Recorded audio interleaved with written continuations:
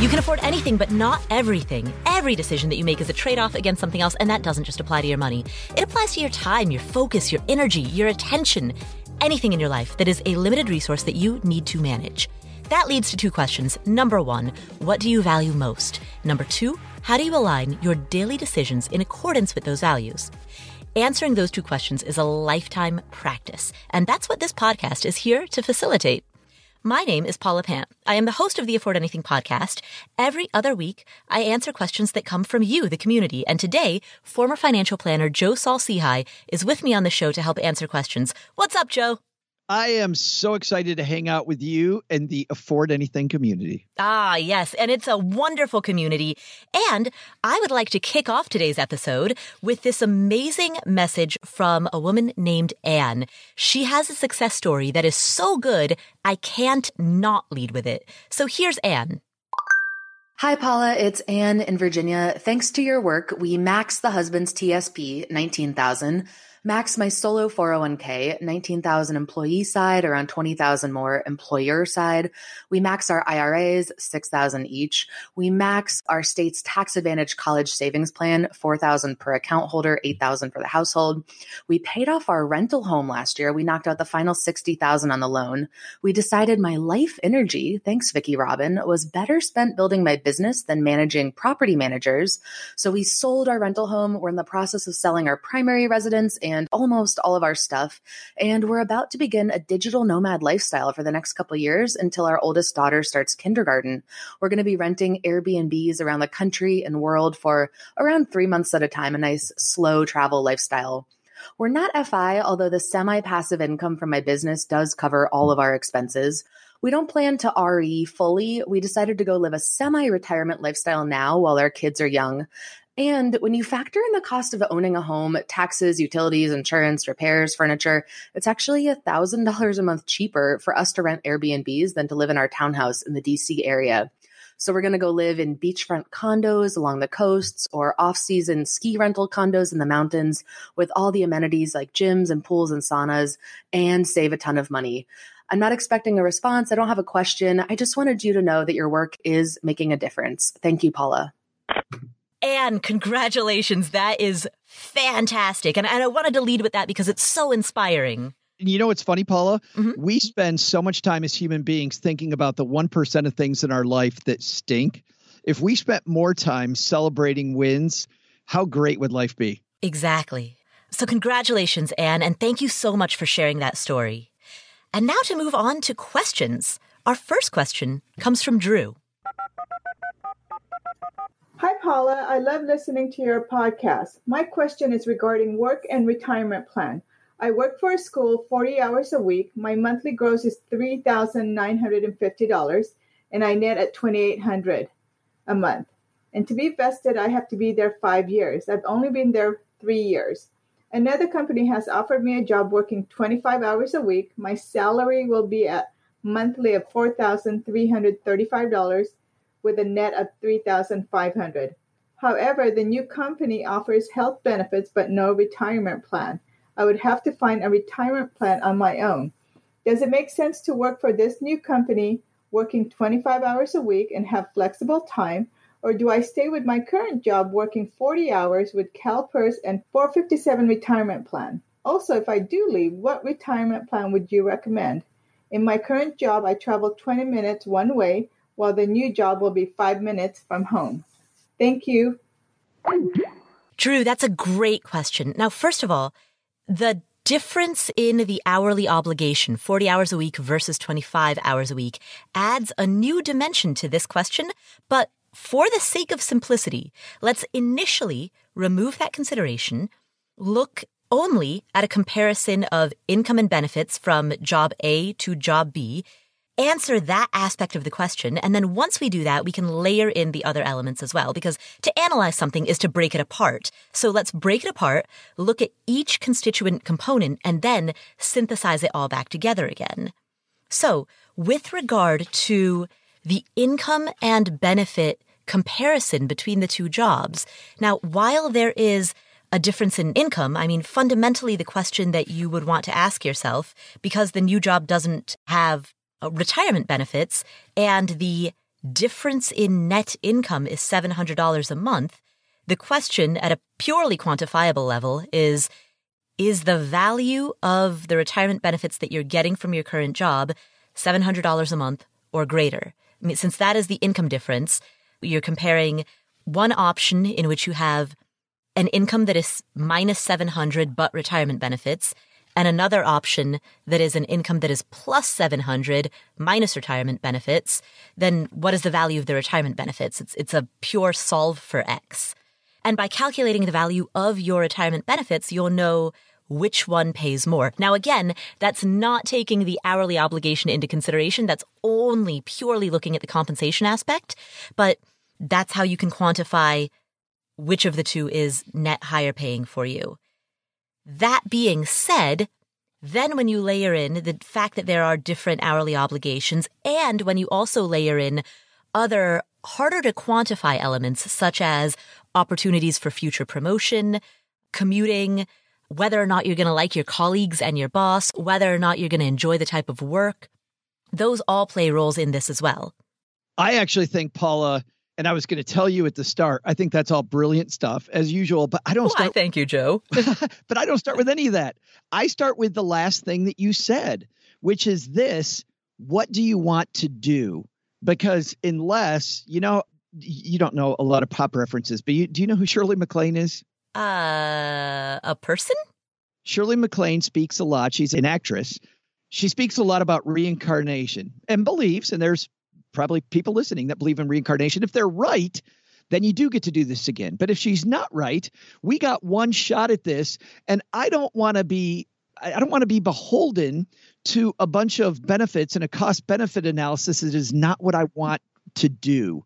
So I like starting, Paula, with which one of these do you want to do? And then can we make my lifestyle work around it? Because I've seen too many people waste way too much time spending so much energy on maximizing benefits in a job that they just don't want to work. So I'd start there. I'd agree with that. I would absolutely agree with that. Yeah. And then from there, let's talk about, though, the cost of this retirement benefit. That is huge. The fact that she has a pension and a retirement plan, right? And she's not going to be self-employed. She's working for somebody else. It means the things that are available to her as retirement plans have much smaller contribution limits, because she can now use either a traditional or a Roth IRA, depending on how much money she's making. The fact that she doesn't have a retirement plan available at work. So her options are much, much more limited. And that pension fund is a lifetime income that she can't outlive. But I wouldn't stay there for that. If she wants to go and she can make the budget work, I would not stay there for the pension. But I do like all of your points earlier about lay down column A. This is the value of all of my benefits here. And then column B, here are all the benefits of the new job. And then cost comparison, so that when you make the move to company B because you like it better, you did so on an educated basis. Absolutely. I think oftentimes people fail to quantify the value of their benefits.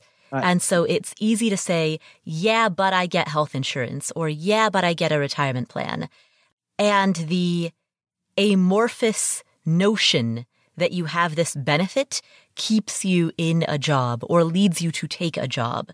But if you actually pause to calculate how much that benefit is worth in dollars and cents, that can inform your decision making. Yeah, without knowing the exact numbers, which we'd have to dig into more with Drew, just the differences in pay that she gave us, the difference in benefits, I think the benefits at job number one, the value of those benefits make it much higher than the pay raise that she's going to get. Yeah, I suspect so as well. I'm taking a wild guess here, but I suspect that at her current 40-hour-a-week job, the value of the benefits is high.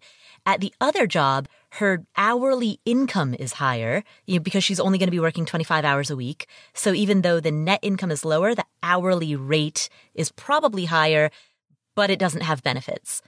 So I think I do agree with you, Joe, that a lot of this is going to come down to what does she actually want to do? Because it doesn't make any sense to spend your one short life in work that you don't enjoy. I love starting from there. It's the best place to start from. Thank you for asking that question, Drew, and good luck with whichever decision that you make. Our next question comes from Charlene. Hi, Paula. Can you give me your thoughts on the best way to break up with a financial advisor? I've started using Vanguard products for my retirement accounts, and I'm very impressed with the 0.3% that they charge for the account that I have there now. I have another financial advisor that I've been using for the last 20 years who's managed a rollover account for me. I'm very happy with what he's done, but when I look at 0.3% of what Vanguard charges versus the 1.1% of what he charges, it just seems to be more advantageous to have my monies in an account where I can use those savings and reinvest it into my retirement, considering what I'm trying to do for the next 10 years before I retire.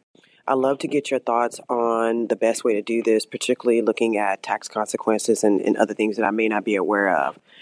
I appreciate all that you do. Thank you so much for all your information. Charlene.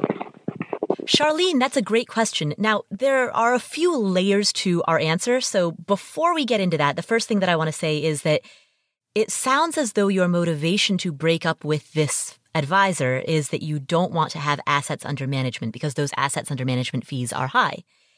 If that is the case, but you believe that you are still getting good advice, you might want to ask this person, is it possible to still get advice but not have assets under management? So in other words, is it possible not to have your investments managed by this person and not even to receive investment advice from this person, but rather to get high-level conceptual financial planning advice from this person? You're exactly right on point, Paula, because the first thing I thought when I heard Charlene's question is that she's talking about an asset manager, not what I think of when I think of financial advisor. My goal, and you and I have talked about this before, Paula, my goal is to surround myself with people who are smarter than me. I always want to be the dumbest person in my group, right? Because then I'm always learning and I'm always growing. When I was a financial planner, I worked with very smart people that could do this themselves, but knowing that I can't do everything all the time myself, and also knowing that I have blind spots. I mean, I'm very, very conscious of the fact that I can't see the full 360 degrees. So I want to have smart people around me who help me make sure that I'm moving optimally all the time. So a real financial advisor to me is much more holistic than I have this fund and it's a high asset fee for the fund and I want to move my money to a low fee. If you're getting phenomenal advice from somebody, this question doesn't even come up because you are Taylor Swift and your job is to go make music. And everything that isn't your optimal talent, you delegate to other people so you can spend more time doing that optimal talent. And when you're telling me that it's a higher fee and you want to go to 0.3, I don't think that's a financial advisor, Paula. I think that's an asset manager. I might be wrong. And if it is, yeah, go to Vanguard, because this asset manager sitting on it, maybe calling you once a year about it, there's so many tools out there now like Morningstar. You can do all of that piece yourself. Investments over the past 20, 25 years, especially as we've moved from active funds much more into passive fund territory, have become a commodity. So having somebody watch your index, the index is going to do whatever the market does. There's no reason to have that happen. Right. But in terms of, and again, I want to make a distinction between investing and financial planning. Because financial planning involves taking a big picture look at every element of your life. Here's my mortgage. Here's my income. Here's my potential future income. Here are the mix of assets and liabilities that I have. And here are the major big ticket expenses that I can anticipate within the next 6 months, 1 year, 3 years, 5 years, 20 years, right? And you take a look at all of that and then ask the question like, how do I strategize this chessboard, right? And that is financial planning. It's the strategy of playing chess, not the tactics even, but the strategy. I totally agree with all that. And that is who you want in your corner. My point, Paula, is I don't think this is that guy. You know why? He's not that guy, because if he was that guy, he would have presented that option to her already. She wouldn't be calling you about moving it because she's happy with this fund that this guy has. This person would have already presented themselves in a much more holistic way. If they're a holistic advisor, they present themselves as a holistic advisor. If she goes to him and says, hey, can I move this asset and hire you for financial planning advice? Maybe he does, but if he hasn't presented that before, now he's splitting his time between being an asset gatherer on one hand and being something that he doesn't do full time on the other. If I'm going to have a good financial advisor in my corner, I want it to be somebody who they live and breathe holistic financial advice. I don't want it to be somebody who is doing it part-time and doing something else part-time. Give me somebody who's a rock star in that area to be my advisor. And so then that leads to, and I agree with you, Joe, and that leads back to her question, how does she break up with him? Yeah. So frankly, it doesn't matter. I always wanted people to call me, but you know why I wanted people to call me when I was advised? Because you didn't like getting ghosted? Well, no, I didn't like getting ghosted, but let me tell you this. This is a horrible term, but it's the term everybody uses. It just became a pissing match. Mm-hmm. And the advisor starts filling your head with all the reasons you shouldn't go. Now, given I wouldn't do that because frankly, I didn't want you in my corner if you didn't think I was doing the job. So please go. I found early in my career when I tried to convince people to stay, it was horrible. I didn't want to talk to you. You didn't want to talk to me. You know, it doesn't work. But in many cases, the advisor will try to get you to stay, will fill your head full of a bunch of stuff. Here's what I like doing. You can decide on the other side. So let's say it's Vanguard. She goes to Vanguard. People at Vanguard are phenomenal. And by the way, this isn't Vanguard. It's everywhere. All these asset management companies, very phenomenal, helping you move money to them. Imagine that. So they can start the process on their end. If it's just a regular brokerage account, they have something called an ACAT transfer form where they will tell you if you can just transfer the asset as is. So you don't sell it, you actually keep it and move it there. If you want the asset, you want to just remove the advisory fee. So if you're worried about the advisory fee, but you like the fund underneath it, you might be able to keep the fund. If you don't like the fund, I actually prefer selling it where it is first, turning it into cash. And by the way, Vanguard can facilitate that. There's a little checkbox on their form that says, do you want this moved over as cash? Yes. The reason I like moving it as cash is because a lot of the time when you move from place A to place B, the tax information might get messed up. And I want to know before I sell what my cost basis was, that's the amount I paid for it, and what it's worth now, because there's going to be a tax on the difference between those two numbers.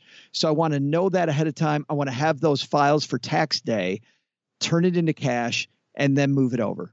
If it's in an IRA, it's no big deal because it stays inside an IRA. There might be a cost to get out of your fund. You want to look at the fund itself to see. And I'll tell you how I know if there's a fee on the back end to move money from your advisor. If the type of fund you have has a B at the end or maybe a C at the end, a C may have a 1% fee to get out of it. And a B fund, depending on how long you've had it, might have anywhere from a 6% fee all the way down to 0 if you've kept it generally, industry standards, if you kept it about 6 years. So if there's a B, you might want to do some math about what the fund fee is before you get out. You don't even have to call your advisor for this, by the way. Your advisor's company, the company that actually holds the asset, because your advisor isn't allowed to hold it at their office. They work with a firm. So they might work with Fidelity or Schwab or somebody like that. You can actually call that company and you'll find it on your statement. You'll find it on their online portal. Call that company and talk to a representative there about, hey, if I sold this, what would the back end fee be? They might call your advisor. Big deal. Then your advisor calls you. You can decide whether you talk to them or not. Like I said, I don't know that I would. Here's what I would do if you want to talk to your advisor. Wait until it's completely done, the move to Vanguard, then send them a nice note saying, you know what? I mean, I love what Charlene said. He's done great by me for 20 years. Just time to move on. Say, you know what? It's been a wonderful 20 years. Thank you so much for all of your help. I'm going in a different direction now. Charlene. Yeah. And do it by email. And do it by email. Oh, yeah. Don't call. Or if you call at midnight and leave a voicemail so you don't. Perfect. Well, Joe, I think that says it all. And I love what you said about harnessing the talent of the new brokerage, in this case, Vanguard, because, of course, since you're moving money into Vanguard, they're going to be tripping over themselves to help you facilitate this move. It's shocking, isn't it? So, yeah, use them because that's their job and that's what they do all day, every day. Yeah. Thank you, Charlene, for asking that question. We'll come back to this episode after this word from our sponsors. Are you looking for a deodorant that's made without a bunch of scary ingredients? Native deodorant is made with clean, natural ingredients like coconut oil, shea butter, and tapioca starch. It's formulated without aluminum, without parabens, and without talc. There's no animal testing, and people rave about it. They have more than 8,000 five-star reviews. Native has fewer, simpler ingredients, so you know everything that's in it. They even offer an unscented formula and a baking soda-free formula for people who have sensitivities to those ingredients. They also offer a variety of scents for men and women, like coconut and vanilla, lavender and rose, and cucumber and mint. I've ordered the eucalyptus and mint one, and I've been loving it. It works great. It can withstand some tough workouts at the gym. It holds up all day. I live in Las Vegas, and it's summertime, which means the daytime highs during this past week have been around 109 degrees, and it holds up to that, which is impressive. They offer free shipping and exchanges in the U.S., and here is a special deal. For 20% off your first order, visit nativedeodorant.com and use promo code PAULA during checkout. Again, for 20% off your first order, visit nativedeodorant.com and use promo code PAULA during checkout. PAULA. Hiring can be a challenge. Just ask Gretchen Huebner. She's the founder of an education tech company called Codable, and she needed to hire a game artist for her company. She knew that it wouldn't be easy to find someone who could grow with her team, and so she went to ZipRecruiter. ZipRecruiter doesn't depend on candidates finding you. It finds them for you. Its technology identifies people with the right experience and invites them to apply to your job, so you get qualified candidates fast. Gretchen posted her job on ZipRecruiter and said she was impressed by how quickly she found qualified applicants. She also used ZipRecruiter screening questions to filter her candidates so that she could focus on the best ones, and that is how Gretchen found a new game artist in less than 2 weeks. With results like that, it's no wonder 4 out of 5 employers who post on ZipRecruiter get a quality candidate within the first day. So see why ZipRecruiter is effective for businesses of all sizes. Try ZipRecruiter for free at our web address, ziprecruiter.com/afford. That's ziprecruiter.com/AFFORD. ziprecruiter.com/afford. ZipRecruiter, the smartest way to hire.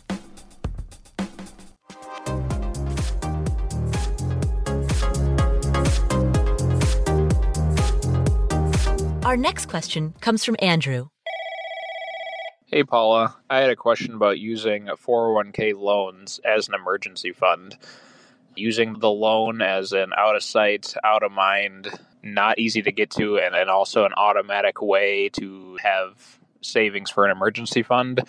And what I mean by that is if I'm currently saving 10% for retirement and specified as retirement and also putting money into my savings account, really just moving that savings portion into my 401k. So let's say I'm putting 10% in for retirement, and then I put another 10% into the savings, just moving that additional 10% into the 401k, and then grabbing it from the loan if need be for emergencies.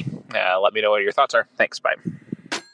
Andrew, so let me restate your question. So you are suggesting contributing more money than you otherwise would into a 401k and then using this excess amount as money that you would be open to taking out as a loan in the event that you need it. Here's a suggestion. Rather than doing that, what if you made principal contributions to a Roth IRA? Because if you were to do so, then if you needed to access that money anytime in the future, you can withdraw principal contributions to a Roth IRA penalty-free. You can't withdraw the capital gains, the growth, the dividends, but you can draw down those principal payments to the Roth penalty-free. And if you are high income such that you don't qualify for a Roth IRA, you can still process what's known as a backdoor Roth IRA. Totally agree with all that. I want to address this question though, Paula head on. Mm-hmm. No. I was being diplomatic. I won't be diplomatic. No, please, no. And by the way, I get where you're coming from. You're paying yourself back with interest. The interest on a savings account seems really low. Hey, if I need cash, why wouldn't I just borrow against my retirement? There are so many reasons not to do that. Number one is opportunity cost. The market goes up 70% of the time. And there have been times when it just goes sky high for no reason. And we don't know when that's going to happen. So this whole phrase that time in the market beats timing the market is because partly we don't know when it's going to have this sudden upswing. And if you're paying yourself back a little bit of interest because you decided to go overboard on something, or you had an emergency that you couldn't handle and you didn't have any money in a savings account, you're going to get much, much, much less interest. And it could jeopardize, to maybe even a small degree, how much financial independence you have, how early you get it, how much money you can spend during that time. We don't want to do that. Leave your retirement funds as retirement funds. Make your emergency fund your specified emergency fund. Do not combine the two. Yep. Paula, there's 50 other reasons. That's probably the number one reason. We can probably stop there. But there's an issue that people have. It's that we want to optimize everything. Mm-hmm. And the thing about an emergency fund that's frustrating for a lot of people is it's intentionally unoptimized money, right? It's money that's sitting in a spot where you know that it might not be keeping up with inflation. Mm-hmm. So your goal is just to get as close to possible. It would probably do better in the market. The issue is if you don't have an emergency fund, you have to back down the risk on all of your other assets. The way to really optimize those retirement assets is to have the unoptimized money sitting aside so that you can be much more aggressive with your retirement funds and you don't have to worry about them because you're like, you know what? Hey, if an emergency hits, I got all this cash sitting over here. So yeah, please don't. Yeah, that's exactly what I do. In fact, I have what's known as the barbell allocation, where I have a huge cash allocation and then I'm all equities. And I'm not saying that in order to recommend that to other people, but that's a perfect example of how having a ridiculously sized emergency fund allows me to be more aggressive in my investments. Yeah, you can sleep at night knowing that I'm going to use a technical term, your standard deviation on your funds, which means the amount they go up and down on a regular basis, for you, Paula, is going to be fairly high. Absolutely. And it's fine because I don't care about what's happening in those funds because I know that if I've got bills to pay, I've got this cash reserve that I can pull from. And I know that if there's a market opportunity, I've got cash to be able to act on it. Yeah. Do not try to play a shortcut game, Andrew, because it's not really a shortcut. It's a trap. So, Joe, last week we had Gabriel Weinberg and Lauren McCann on the show. They wrote a book called Super Thinking, which is all about creating mental models or frameworks for addressing problems, issues, questions that you have within your life. One of the recommendations that they made is that whenever you are grappling with an issue and you've come to a conclusion about it, take the devil's advocate position so that you can better understand it. And so I'm going to do that right now. Let's take that devil's advocate position. Andrew's suggestion is that he contribute more money to a 401k than he otherwise would. So rather than having an emergency fund, he puts that emergency fund into a 401k, knowing that he has the option to borrow against it. Why would he not do that? Yeah, it sounds great, doesn't it? I'm putting more money away and knock on wood, nothing happens, right? Because how often do you really access that money in your emergency fund? Not often. So there's a lot of people out there that go, well, most of the time nothing happens, so let's do it that way. Here's the problem, Paula, is that if you have that fairly aggressive allocation that you and I like, and we would suggest to a lot of people that have an emergency fund, keeping that allocation fairly high means that the investment swings are going to then be fairly high on a regular basis. If you have to get at that money when the market goes down you're forced into a position where you have to sell investments that are low and then pay them back at a fixed interest rate instead of letting them go back up. And that is the big time worst case scenario that would be a horror story. You have something bad happen at the same time that the market's down. You go, well, what's the chance of that happening? Oh, let me give you one. More people lost their homes during 2008, 2009 than any time in recent history. By far, good, smart, hardworking people, probably some of them listening to this show, lost their house because they got over leveraged. And at the same time, you and I know people that during that period, they lost their job. The auto industry was shrinking. You saw a lot of engineering firms that were going belly up because of that. I mean, it went downstream in a big way in a lot of different industries during that period. So not only did you have a lot more pressure on your house, you also had credit cards. Remember during that period, credit card, all of a sudden you looked online and your credit card limit used to be $5,000. All of a sudden, the company made it $4,000, then $3,000. As banks tightened lending, they started taking back some of that. So you had less ability to get credit. The credit that you already had, that you already qualified for, banks are actively taking away from you. The chance that you're going to lose your house is better than ever. And oh, by the way, if you have a mortgage and you feel fine with your house, the chance you're going to lose your job was bigger. And at the same time, the stock market's hitting these monster lows. You take a 401k loan at that time, you lose your job, you can't pay the 401k loan back. All of a sudden that becomes, instead of a loan, you know what they do with that, Paula? Then they call it income. You end up with this incredible cluster of misery, this domino effect, because one thing went bad and then 40 things go bad because we potentially wanted a shortcut. Yep. I'm like, sing it. That's very, very well said, Joe. And that is exactly why it frustrates me sometimes when I find people who want to, as you already mentioned, Joe, over-optimize every single component of their financial life. 80-20 it and move on. Over-optimizing often becomes counterproductive. Yeah. Optimize something else, Paula. Optimize your income streams. Absolutely. Thank you, Andrew, for asking that question and for sparking that discussion. Our next question is from Ina. Hi, Paula. My name is Ina. I'm a longtime listener, first-time caller, located in California. I'm calling because I've been running my own business for about a year now, and I had it set up as a solo proprietorship. It's going really well. I would like to incorporate because down the line, I think I'll be hiring individuals, and then I also would like to protect personal assets that I have.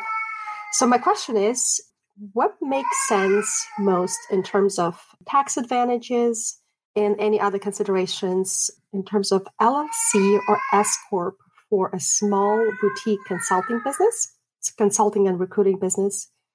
And then I also wanted to hear your opinion about incorporating out of state for cost purposes, but also the corporate veil. What would be the pros and the cons of that? Thank you so much, Paula. I look forward to hearing back from you, and I'll be following the podcast. Ina, as a father of twins, God bless you. I absolutely love Paula, the baby in the background, because when Cheryl and I, with our kids, did anything, we called our kids the time bombs, Paula. I remember one time we went to dinner and the waiter was taking a little time, and I called this nice man over and I said, "You got to bring this stuff quick." He goes, "What are you talking about?" I said, "These kids are wonderful, but they might not be in 2 minutes. So please bring our food. Please, please, please." But let's get to the question about sole proprietor. I love the idea, and I'm sure you do, Paula, of setting herself up with more protections. Mm-hmm. I think that's a great idea. Generally speaking, I like following how these systems were made, and generally also for a lot of people, the one that was created last, the entity was created last, is best in most cases. Not in all cases, which is going to be, spoiler alert, the end of this. But let's go from the beginning. We started off with C corporations, and now only really big companies use that. Then to make it simpler for people like you and I, they came out with the S corporation, which is it's a very simplified small company will usually use an S corp. But then they came out with the LLC. And the LLC simplified things even more. So generally speaking, when I was advising people, my bent was usually to the LLC. Then if that didn't work, I'd go to the S corporation. But then, let's face it, we never use the C. Right. But this is an important enough issue, Paula. I don't think that we should be answering this question. I think, Ina, this is the time when you want a pro who knows a lot about your business to help you set up that business in the best way possible. And also, your question around doing it in your state versus doing it in another state. As a guy who's had companies that are based in Wyoming, in Texas, in Michigan, and in Oregon, tons of differences between those states. And the reason we did those things depended on the circumstances with that business.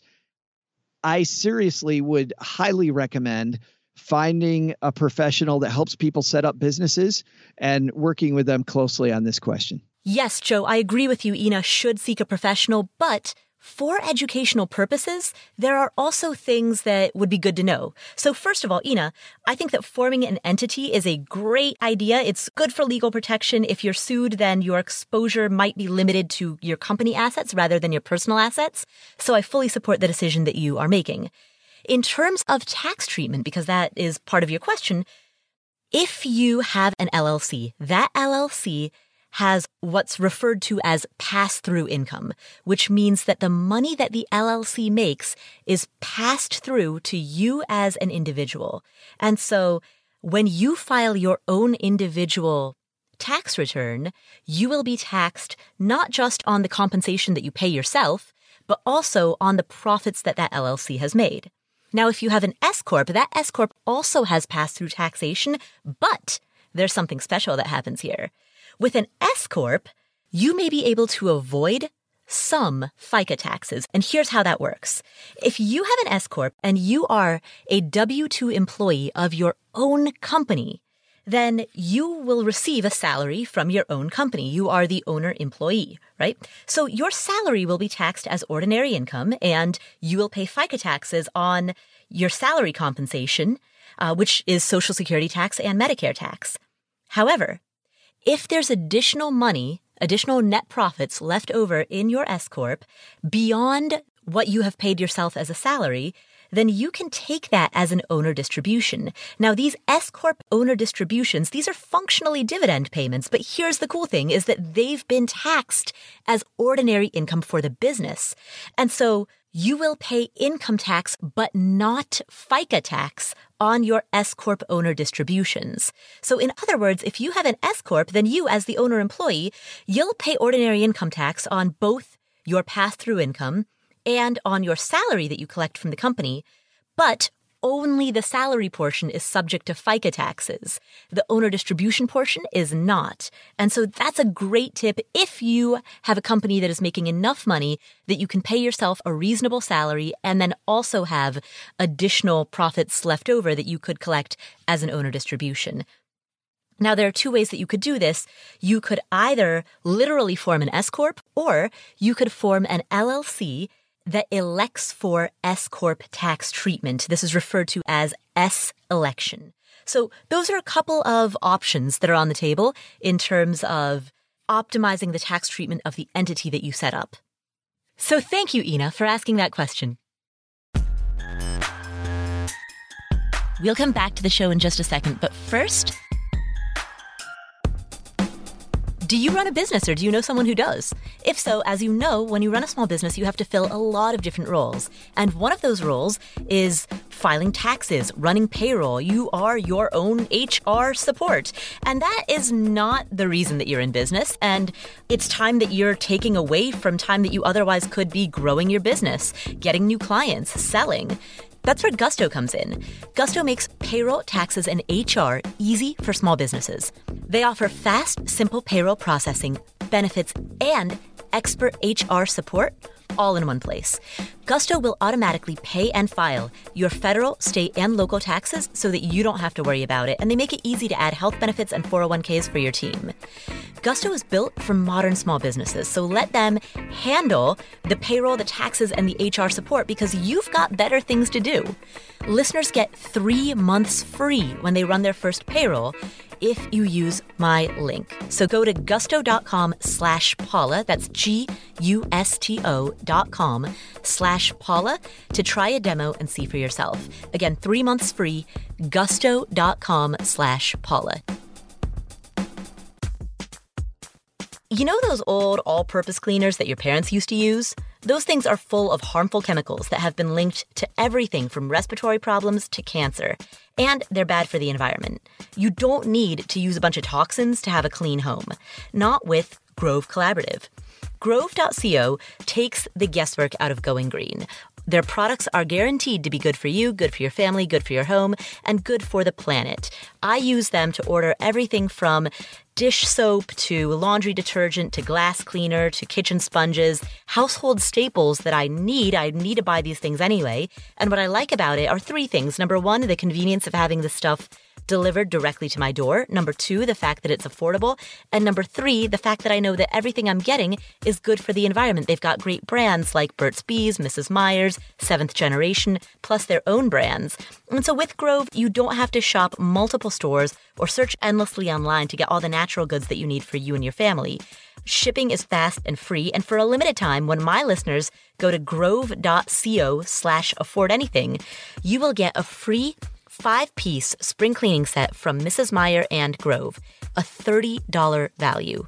Go to grove.co/affordanything to get this exclusive spring cleaning offer. grove.co/affordanything.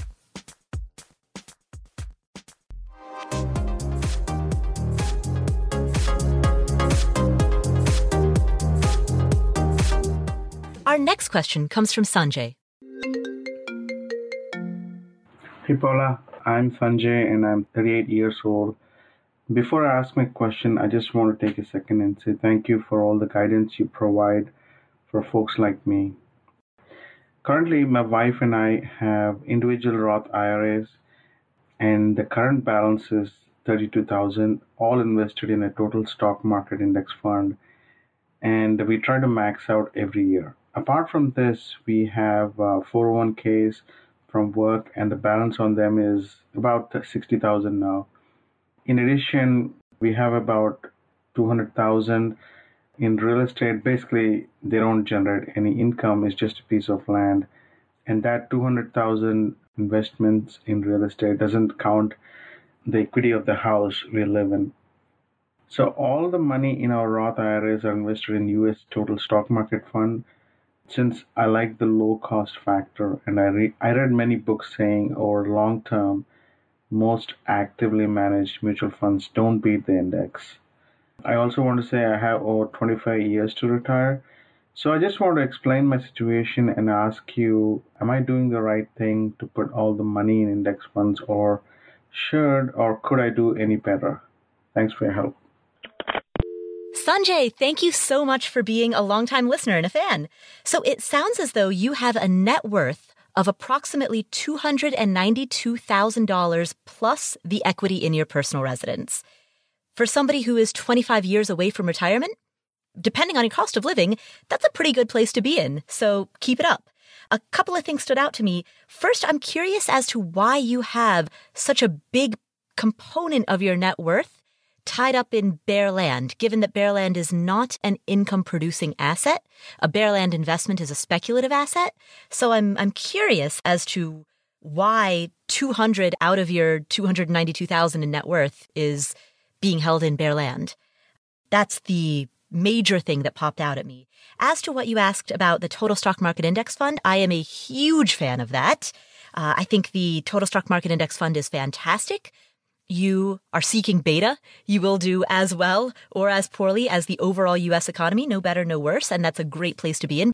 Now, in addition to holding the Total Stock Market Index Fund, I would want you to have some type of other allocation that reduces the volatility just a little bit, that could be a total bond market index fund, or it could be a heavy cash reserve. Because if you have, as we talked about in a previous answer on this episode, if you have a barbell allocation, meaning an all equities portfolio coupled with a heavy cash reserve, that's great. If you don't want to do that, then total stock market counterbalanced with total bond market, that's great too. So one of those two is what I would like to see. Yeah, I feel very similarly.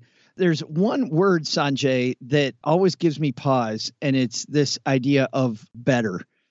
Because at the end, you asked, Paula, if you could do better.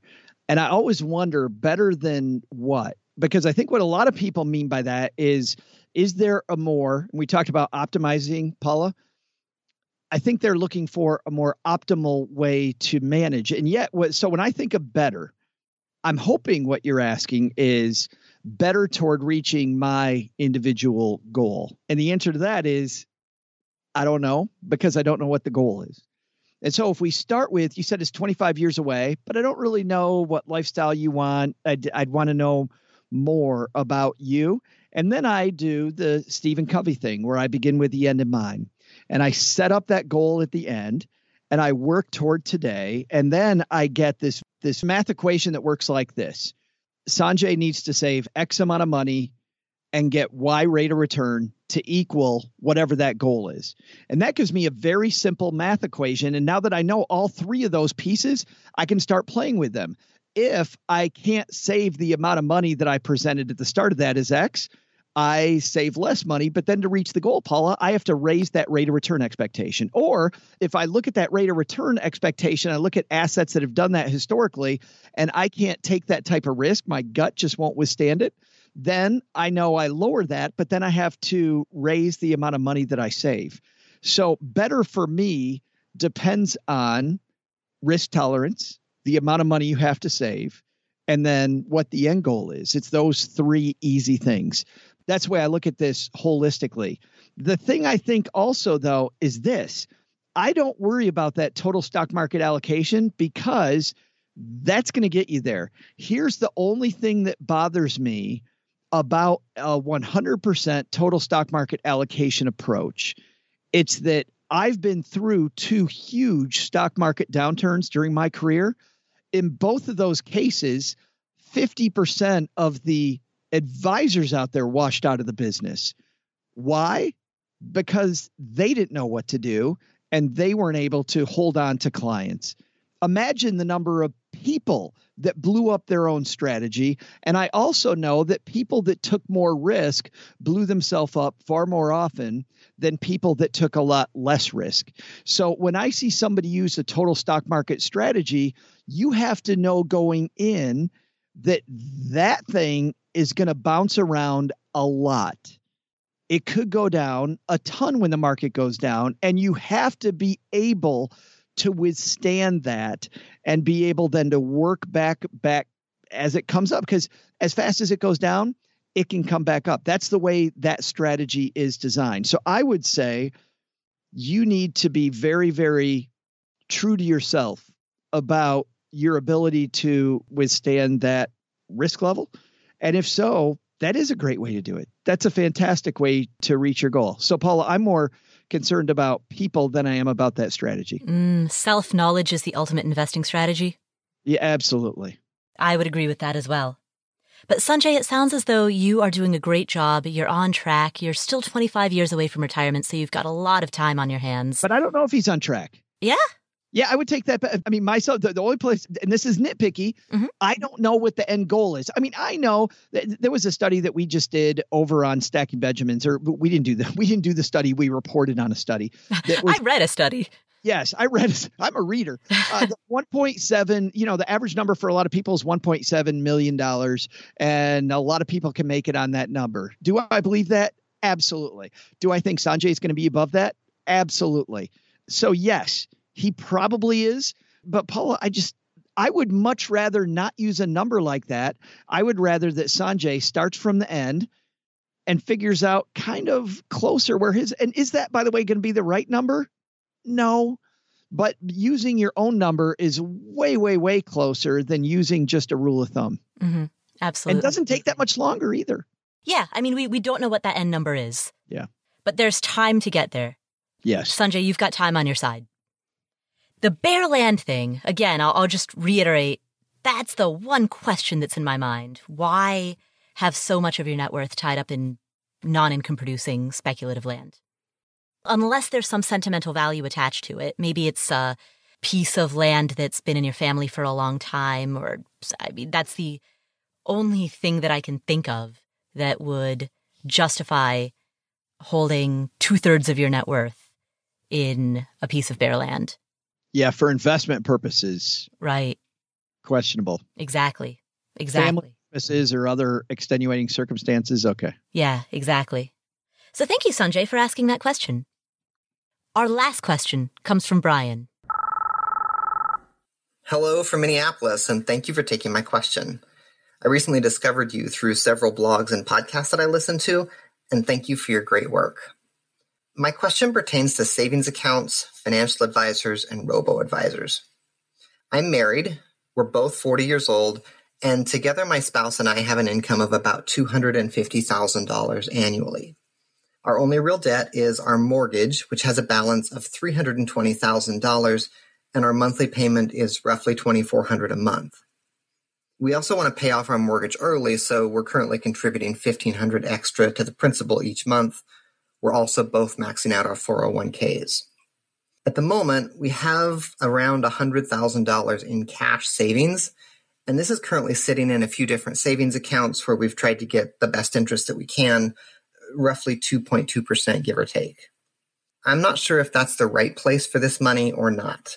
I've heard that high interest savings accounts don't have the highest return available, and they may not have favorable tax consequences.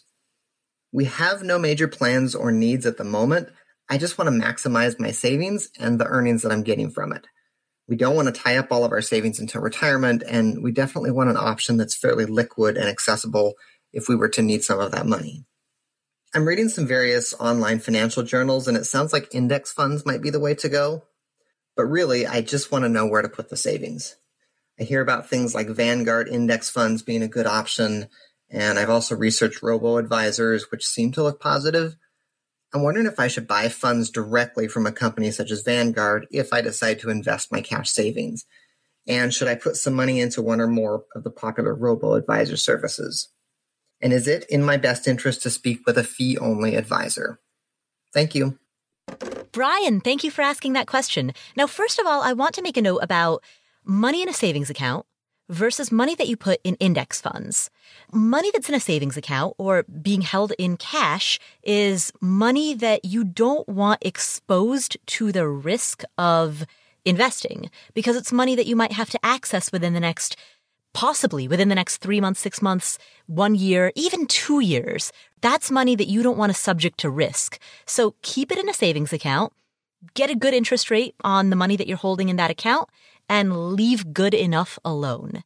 Money that you put into index funds is money that you don't need to access for a much longer timeline or time horizon, as it's sometimes called. So that means that if you need to access money in 5 years or 10 years, then sure, you can put that into an index fund. In fact, 5 might even be a little bit questionable. Certainly 7 to 10 years. Sure, absolutely. Put that money in an index fund because you can subject it to the ups and downs of the market and still ride out any lows. You have time on your side. But if you've got money that you're saving as cash reserves as a rainy day fund, then don't put that money in index funds because your goal is not to optimize returns. Your goal is to reduce volatility. Oftentimes, I think in the world of finance, people believe that there's only one singular goal, and that's optimize returns. That is not the case. Returns are a piece of the pie, but the reduction in risk, knowing that risk has multiple dimensions and managing all of those are also incredibly important considerations that cannot be overstated. When it comes to optimizing, Paula, the word optimize to me brings up another word, which is optimize toward. And I get that David said there really isn't a goal. He's like, I just want to optimize. I don't think you can have the word optimize without the word toward. Because optimize immediately is optimize to what? Are you optimizing for a set date, like a target date fund tries to do?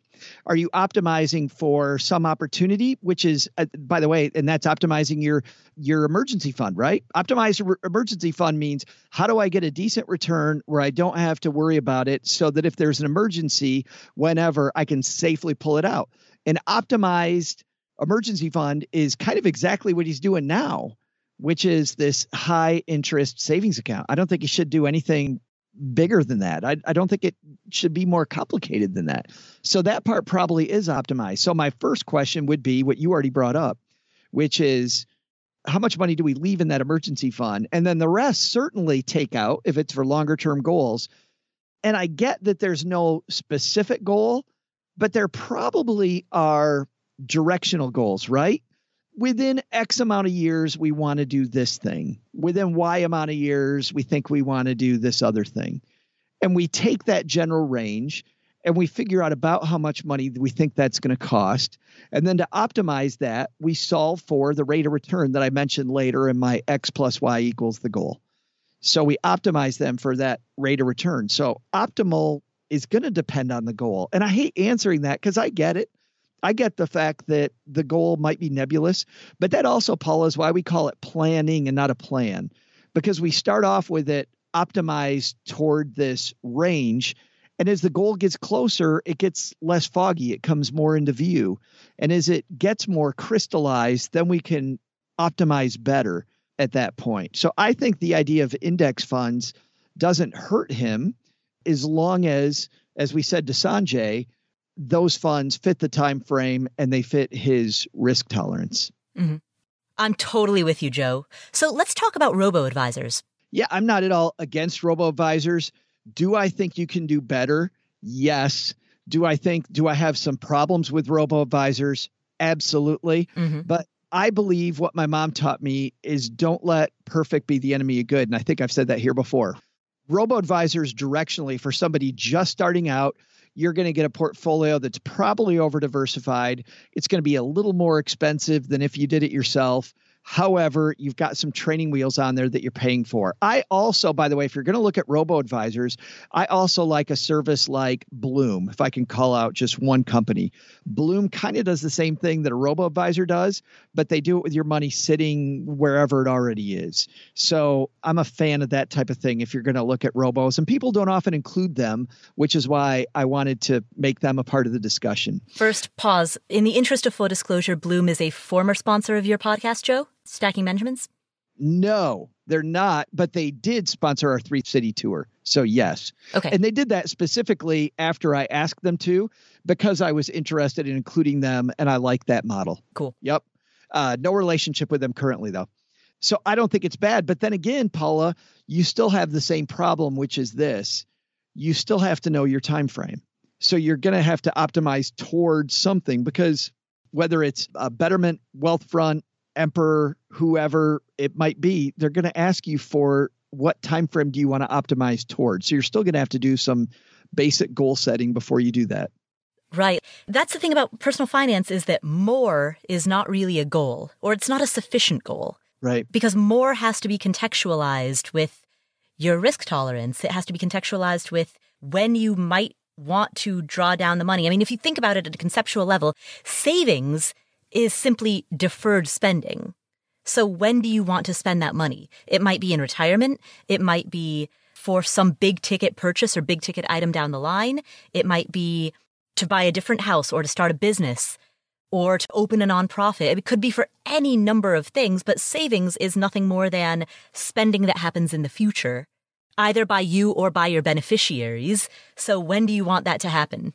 Yeah, absolutely. And by the way, when you said more, to your point about more not being a time frame, more is also the strategy that I saw that blew itself up the quickest. Because if you're just chasing more, you're incredibly afraid of less, right? Mm-hmm. And unfortunately, the stock market sometimes give you less.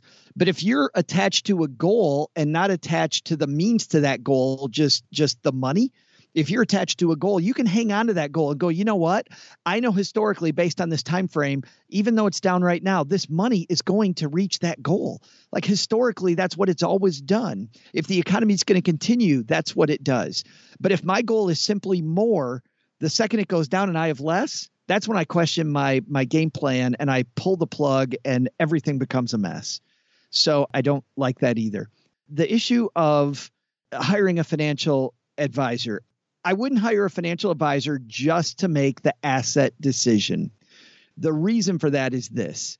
There are people that are fee-only advisors where their fee is still in a percentage of assets. They're asset gatherers. Their goal is to have them manage your money. Their goal isn't necessarily just comprehensive, holistic advice. I believe a great advisor is somebody that lets you focus on what you do best and works with you as a partner. I don't want you to delegate your money decisions to somebody. Nobody cares about your money more than you do. I like having someone who's a smart person in your corner that will help you build milestones so that as you're on the road to reaching your goal, you can meet with them, you can call them, whether you're buying a new car or you get a raise at work or you have a new member of the family, the goals change, whatever it might be, there's somebody who's very smart in this area that you can call so that you get an opinion that's not you. It's not all, it isn't always, Paula, by the way, about having a better opinion. It's about having a smart opinion that's not you. It's hard to read the label when you're inside the jar. Wow. That is awesome. I love that phrase. Thank you. But yes, absolutely. Other people have perspective on your life that you yourself cannot have by virtue of the fact that you are inside of it. Not everybody has good judgment, so be careful about who your advisors are. And I mean advisors in a broad context. Be careful about who your mentors and your teachers are, because there are many people who have poor judgment or even mediocre judgment, and their opinions can lead you astray. There is a distinction between opinion and wisdom. But if you can find those people who are smart, who are informed, and who have wise perspective, they can enhance your life in ways that you previously found unimaginable. I was reading online, someone said the other day that they had hired 2 financial advisors and they both stunk, and they realized that financial advisors are bad. I believe, though, Paula, what they should have realized is they're horrible at interviewing for that job. And they were way too liberal about who they hired.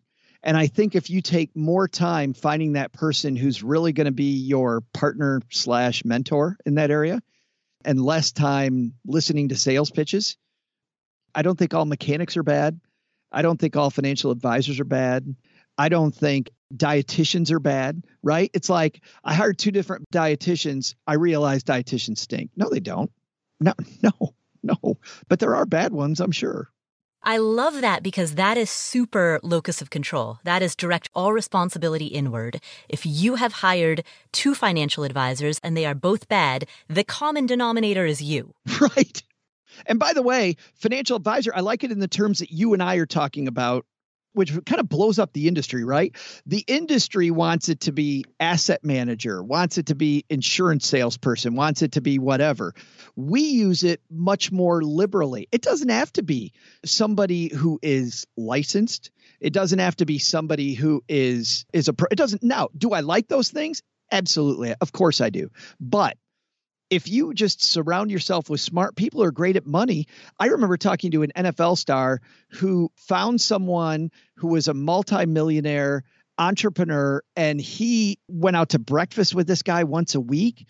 This gentleman mentored him. Man, to me, that's a financial advisor, right? Our good friend, Coach Carson, Chad Carson, Chad tells a great story about when he first got involved in real estate. He found somebody in his hometown that was phenomenal at real estate, and he helped that guy.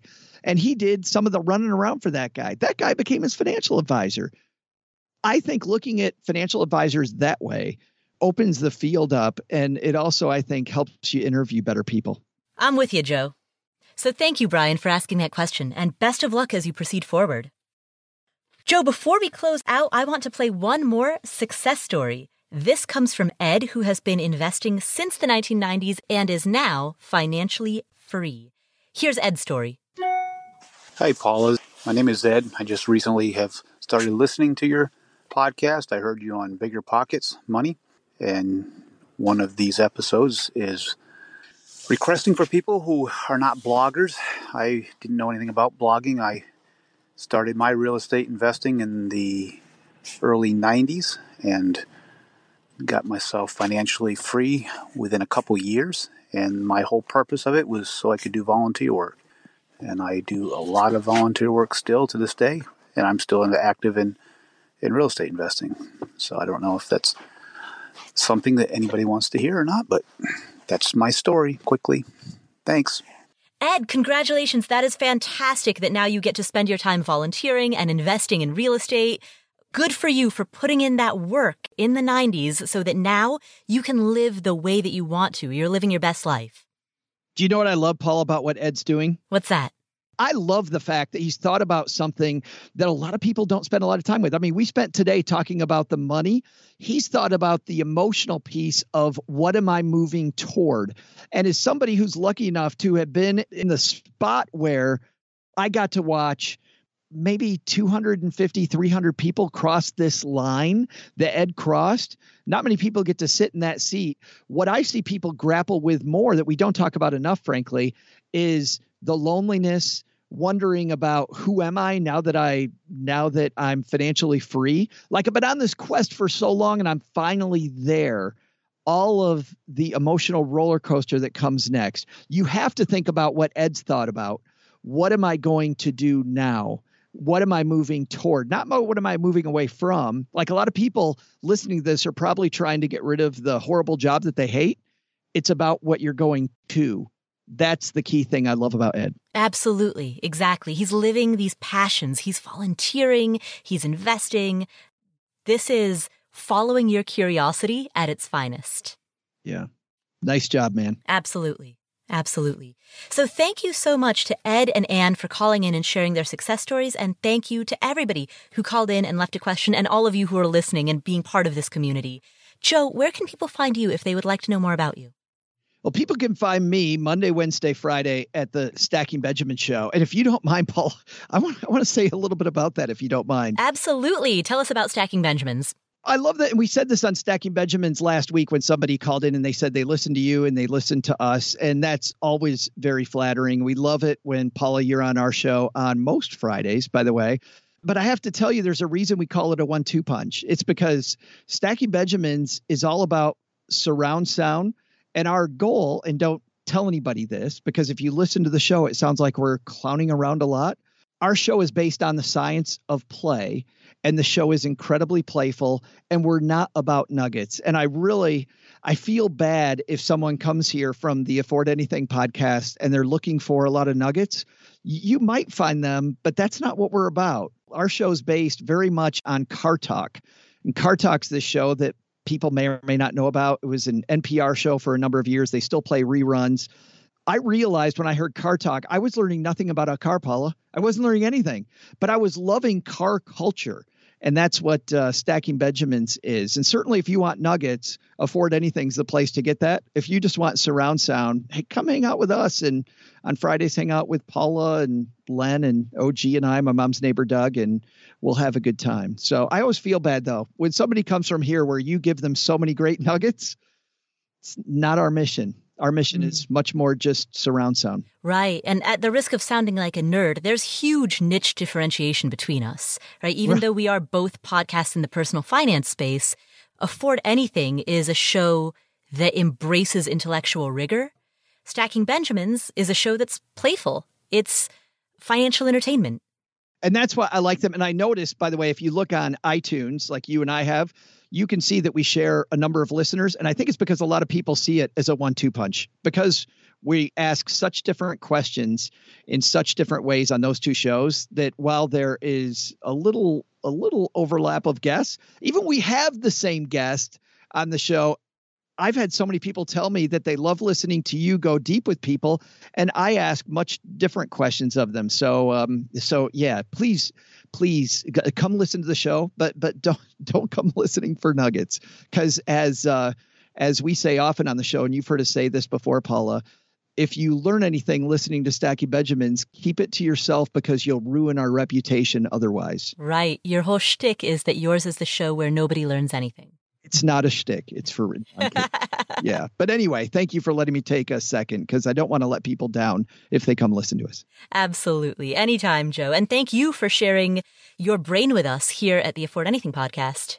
Every time we do this, Paula, I have a blast, but I don't know if you feel the same way. This was more blasty than usual. This was a blast off.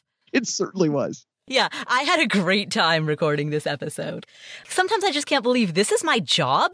Really? I know. Right? How cool is that? And the quality of questions that the Afford Anything community asks, hooray to you guys. And the wins that you have, it's so inspirational. I love it. Yeah, this community is amazing. The people in this community inspire me so much. I get emails oftentimes, or I get Instagram messages from people who tell me that I've inspired them. And I'm like, well, thank you. But the truth is, you inspire me a lot. Like this audience, this community.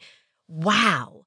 Brilliant, hardworking, amazing people who are committed to living a better life. Like you all could be watching Keeping Up with the Kardashians right now, but you're listening to a finance podcast instead.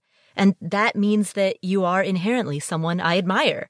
So I really admire our community. It's so fun. It is so uplifting. And I don't think people think about that, about how uplifting. And of course, you shouldn't think about that it's uplifting for you and me. Like I would listen to a podcast because I really want to make sure that podcaster is uplifted.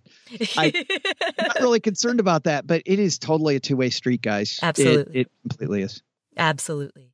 If you want to hang out with other people in the Afford Anything community, you can go to our Facebook group. You can find it at affordanything.com/Facebook. That will redirect you to the proper page.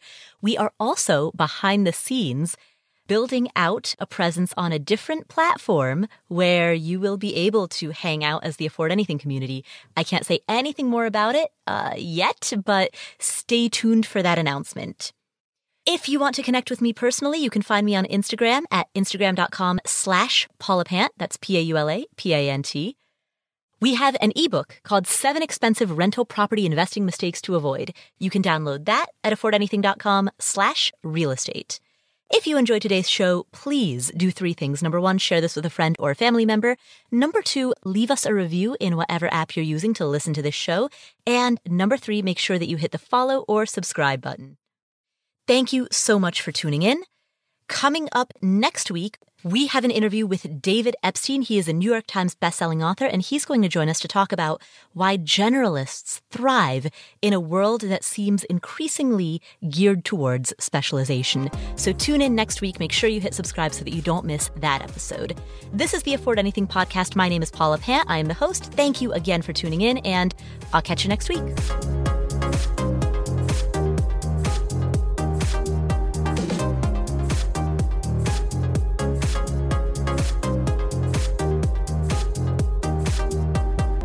By the way, my lawyer says that I need a disclaimer, so here we go. This is purely for entertainment purposes. Basically, imagine that this is the least funny comedy show that you've ever listened to. We are not professionals. We barely can brush our teeth in the morning. And so we don't hold ourselves out to be experts or really, for that matter, even adults. Give us the same amount of respect that you would give, say, a goldfish. And always, always consult with a real grown-up before you make any decisions. That means consult with a tax advisor, consult with a lawyer, consult with a financial planner, consult with people who actually have credentials and who know what they're talking about, because that is definitely not us. All right, you've been warned.